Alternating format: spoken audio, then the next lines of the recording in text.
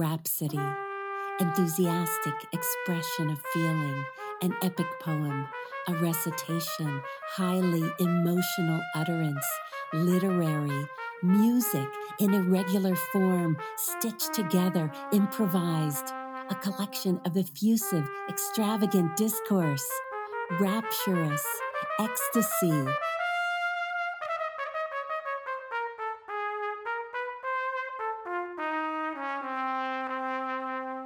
You're listening to a Rose Rhapsody. I understand. No. So when I get Unfortunately, I think I can just get it right now as I'm afraid to go. And now, Ernest Hemingway's The Sun Also Rises. Chapter 12. When I woke in the morning, I went to the window and looked out. It had cleared, and there were no clouds on the mountains. Outside, under the window, were some carts and an old diligence, the wood of the roof cracked and split by the weather. It must have been left from the days before the motor buses. A goat hopped up on one of the carts and then to the roof of the diligence. He jerked his head at the other goats below, and when I waved at him, he bounded down. Bill was still sleeping, so I dressed, put on my shoes outside in the hall, and went downstairs. No one was stirring downstairs, so I unbolted the door and went out. It was cool outside in the early morning, and the sun had not yet dried the dew that had come when the wind died down. I hunted around in the shed behind the inn and found a sort of mattock, and went down toward the stream to try and dig some worms for bait. The stream was clear and shallow, but it did not look trouty. On the grass bank, where it was damp, I drove the mattock into the earth and loosened a chunk of sod. There were worms underneath. They slid out of sight as I lifted the sod, and I dug carefully and got a good many. Digging at the edge of the damp ground, I filled 2 empty tobacco tins with worms and sifted dirt onto them. The goats watched me dig. When I went back into the inn, the woman was down in the kitchen, and I asked her to get coffee for us and that we wanted a lunch. Bill was awake and sitting on the edge of the bed. "I saw you out of the window," he said. "Didn't want to interrupt you. What were you doing, burying your money?" "You lazy bum." "Oh, been working for the common good." "Splendid. I want you to do that every morning." "Come on," I said. "Get up." "What, get up? I never get up."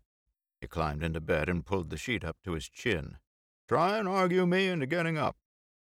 I went on looking for the tackle and putting it all together in the tackle bag. "Aren't you interested?" Bill asked. "I'm going down and eat." "Eat? Why didn't you say eat? I thought you just wanted me to get up for fun. Eat? Fine. Now you're reasonable. You go out and dig some more worms, and I'll be right down." "Oh, go to hell. Work for the good of all." Bill stepped into his underclothes. "Show iron and pity." I started out of the room with the tackle bag, the nets, and the rod case. "Hey, come back." I put my head in the door. "Aren't you going to show a little irony and pity?" I thumbed my nose. "That's not irony."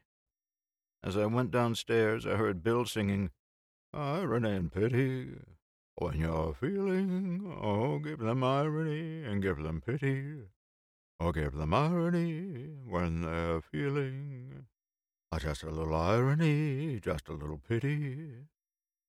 He kept on singing until he came downstairs. The tune was "The Bells Are Ringing for Me and My Gal." I was reading a week-old Spanish paper. "What's all this irony and pity?" "What, you don't know about irony and pity?" "No. Who got it up?" "Everybody. They're mad about it in New York. It's just like the Fratinellis used to be." The girl came in with the coffee and buttered toast, or rather it was bread toasted and buttered. "Ask her if she's got any jam," Bill said.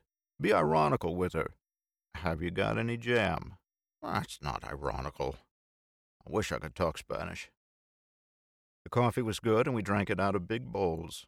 The girl brought in a glass dish of raspberry jam. "Thank you." "Hey, that's not the way," Bill said. "Say something ironical. Make some crack about Primo de Rivera." I could ask her what kind of jam they think they've gotten into in the Riff. "Poor," said Bill. "Very poor. You can't do it, that's all. You don't understand irony. You have no pity. Say something pitiful." "Robert Cohn." "Not so bad. That's better. Now, why is Cohn pitiful? Be ironic." He took a big gulp of coffee. "Oh, hell," I said. "It's too early in the morning." "There you go. And you claim you want to be a writer, too. You're only a newspaper man, an expatriated newspaper man. You ought to be ironical the minute you get out of bed. You ought to wake up with your mouth full of pity. Go on, I said. Where did you get this stuff from? Everybody. Don't you read? Don't you ever see anybody? You know what you are? You're an expatriate. Why don't you live in New York? Then you'd know these things. What do you want me to do, come over here and tell you every year? Take some more coffee, I said. Good. Coffee's good for you. It's the caffeine in it. Caffeine, we are here. Caffeine puts a man on a horse and a woman in his grave. You know what's the trouble with you? You're an expatriate. One of the worst type. Haven't you heard that? Nobody that ever left their own country ever wrote anything worth printing. Not even in the newspapers. He drank the coffee. You're an expatriate. You've lost touch with the soil. You get precious. Fake European standards have ruined you. You drink yourself to death. You become obsessed by sex. You spend all your time talking, not working. You are an expatriate, see? You hang around cafes. It sounds like a swell life, I said. When do I work? You don't work. One group claims women support you. Another group claims you're impotent. No, I said. I just had an accident. Never mention that, Bill said. That's the sort of thing that can't be spoken of. That's what you ought to work up into a mystery, like Henry's bicycle. He had been going splendidly, but he stopped. I was afraid he thought he had hurt me with that crack about being impotent. I wanted to start him again. It wasn't a bicycle, I said. He was riding horseback. I heard it was a tricycle. Well, I said, a plane is sort of like a tricycle. The joystick works the same way. But you don't pedal it. No, I said. I guess you don't pedal it. Let's lay off that, Bill said. All right. I was just standing up for the tricycle. I think he's a good rider, too, Bill said. And you're a hell of a good guy. Anybody ever tell you you were a good guy? I'm not a good guy. Listen, you're a hell of a good guy, and I'm fonder of you than anybody on earth. I couldn't tell you that in New York. It'd mean I was a faggot. That was what the Civil War was about. Abraham Lincoln was a faggot. He was in love with General Grant. So was Jefferson Davis. Lincoln just freed the slaves on a bet. The Dred Scott case was framed by the Anti-Saloon League. Sex explains it all. The Colonel's lady and Judy O'Grady are lesbians under their skin. He stopped. Want to hear some more? Shoot, I said. I don't know any more. Tell you some more at lunch. Old Bill, I said. You bum. We packed the lunch and 2 bottles of wine in the rucksack, and Bill put it on. I carried the rod case and the landing net slung over my back. We started up the road and then went across a meadow and found a path that crossed the fields and went toward the woods on the slope of the first hill. We walked across the fields on the sandy path. The fields were rolling and grassy, and the grass was short from the sheep grazing. The cattle were up in the hills. We heard their bells in the woods. The path crossed a stream on a footlog. The log was surfaced off, and there was a sapling bent across for a rail. In the flat pool beside the stream, tadpoles spotted the sand. We went up a steep bank and across the rolling fields. Looking back, we saw Borgetta, white houses and red roofs, and the white road with a truck going along it and the dust rising. Beyond the fields, we crossed another, faster-flowing stream. A sandy road led down to the ford and beyond into the woods. The path crossed the stream on another footlog below the ford and joined the road, and we went into the woods. It was a beech wood, and the trees were very old. Their roots bulked above the ground, and the branches were twisted. We walked on the road between the thick trunks of the old beeches, and the sunlight came through the leaves in light patches on the grass. The trees were big, and the foliage was thick, but it was not gloomy. There was no undergrowth, only the smooth grass, very green and fresh, and the big gray trees well spaced as though it were a park. This is country, Bill said. The road went up a hill, and we got into thick woods, and the road kept on climbing. Sometimes it dipped down, but rose again steeply. All the time we heard the cattle in the woods. Finally, the road came out on top of the hills. We were on the top of the height of land that was the highest part of the range of wooded hills we had seen from Borgetta. There were wild strawberries growing on the sunny side of the ridge and a little clearing in the trees. Ahead, the road came out of the forest and went along the shoulder of the ridge of hills. The hills ahead were not wooded, and there were great fields of yellow gorse. Way off, we saw the steep bluffs,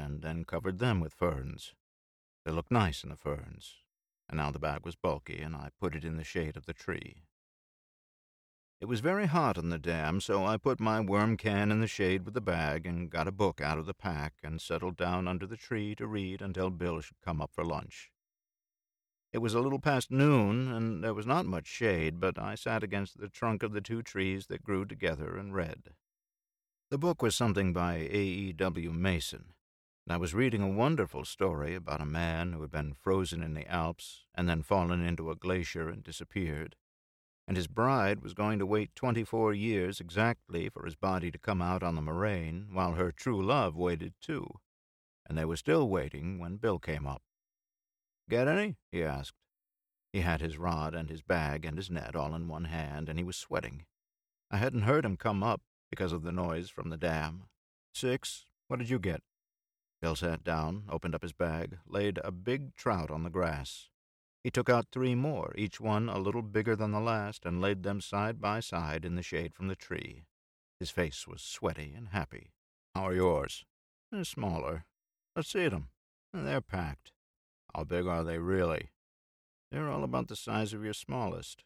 "You're not holding out on me." "I wish I were." "Get them all on worms?" "Yes." "You lazy bum." Bill put the trout in the bag and started for the river, swinging the open bag. He was wet from the waist down, and I knew he must have been wading the stream. I walked up the road and got out the 2 bottles of wine. They were cold. Moisture beaded on the bottles as I walked back to the trees.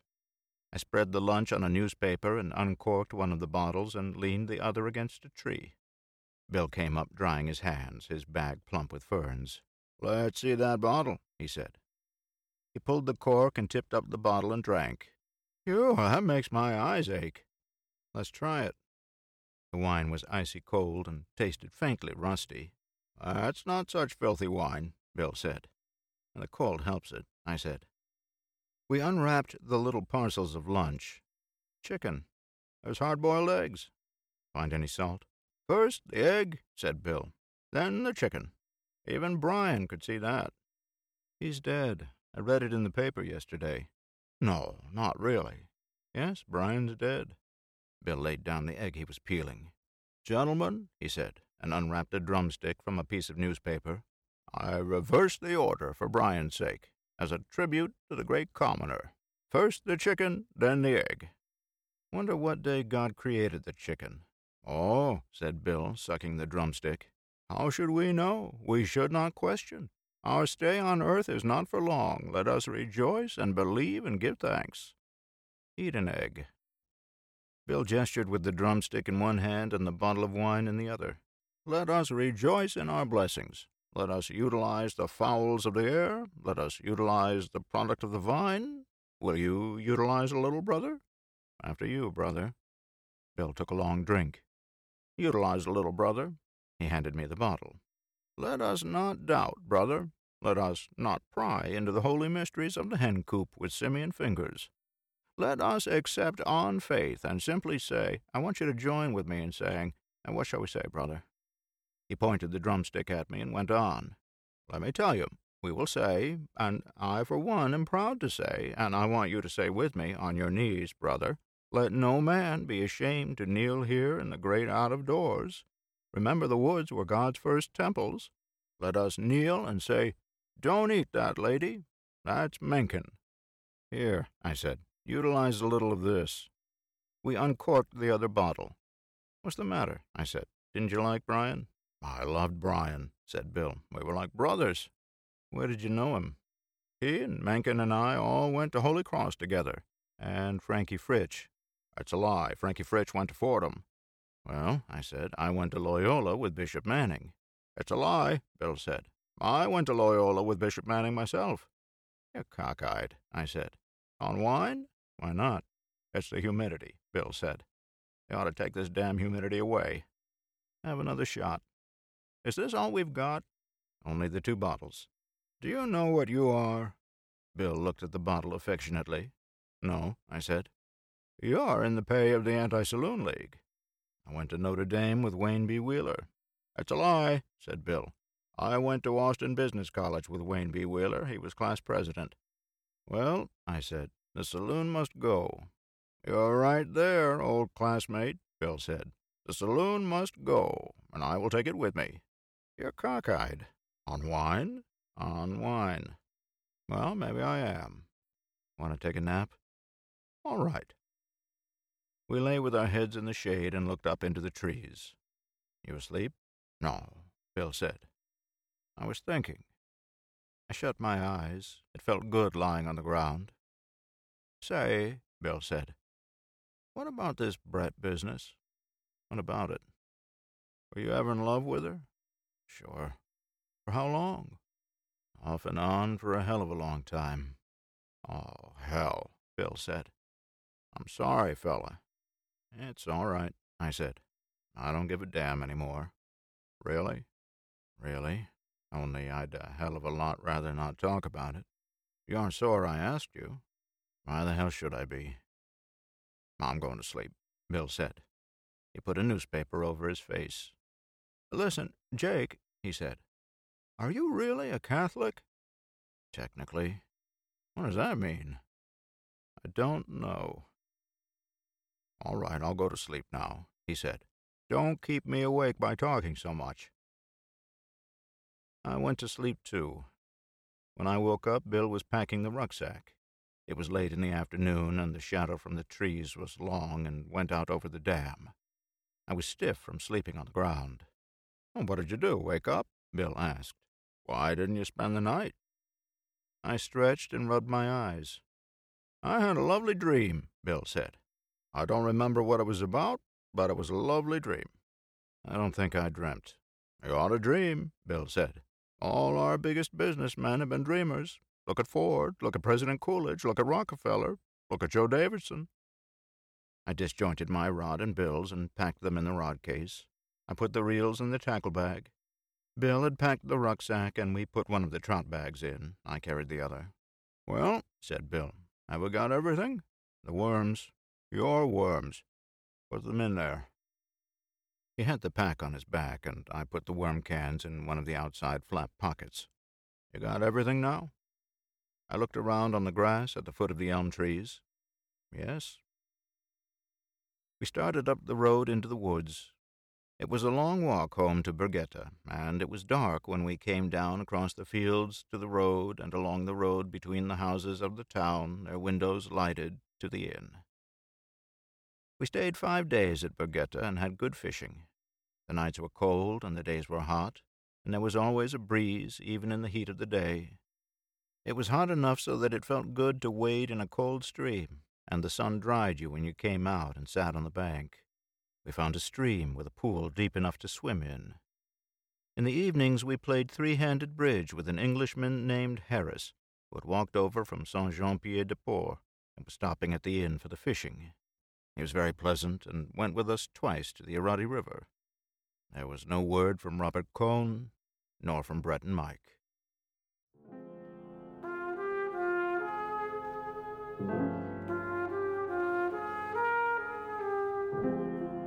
You have been listening to The Sun Also Rises by Ernest Hemingway. I'm Christopher Lane.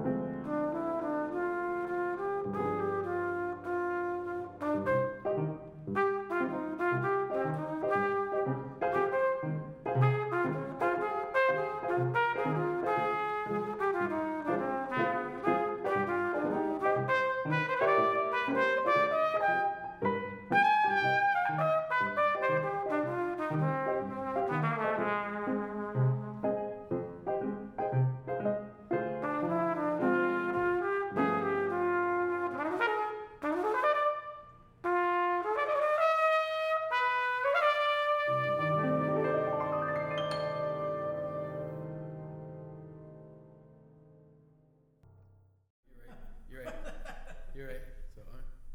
So, 1, 2, 3. Episodes of The Rose Rhapsody drop the first Monday of every month and can be found on iTunes, Spotify, or wherever you take your listening pleasure.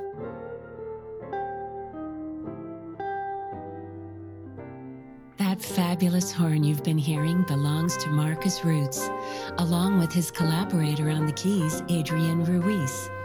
Additional tracks from sessions of Rhapsody in Blue feature guitarist Matt Gold, Hader Garcia on percussion, and the tenor saxophone of Irvin Pierce. To learn more about us and what we do, head over to theroserhapsody.com. And if you love interesting new content as much as we do, spread the word or drop us a line.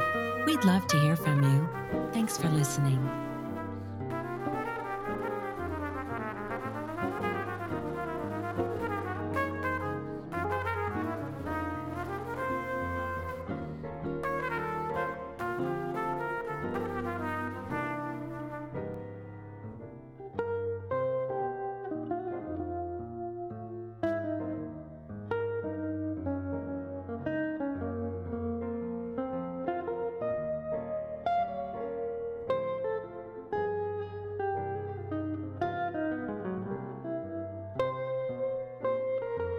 This week's podcast was produced by Trevor Morgan and Richard C. Washer and is a product of the Rose Theater Company.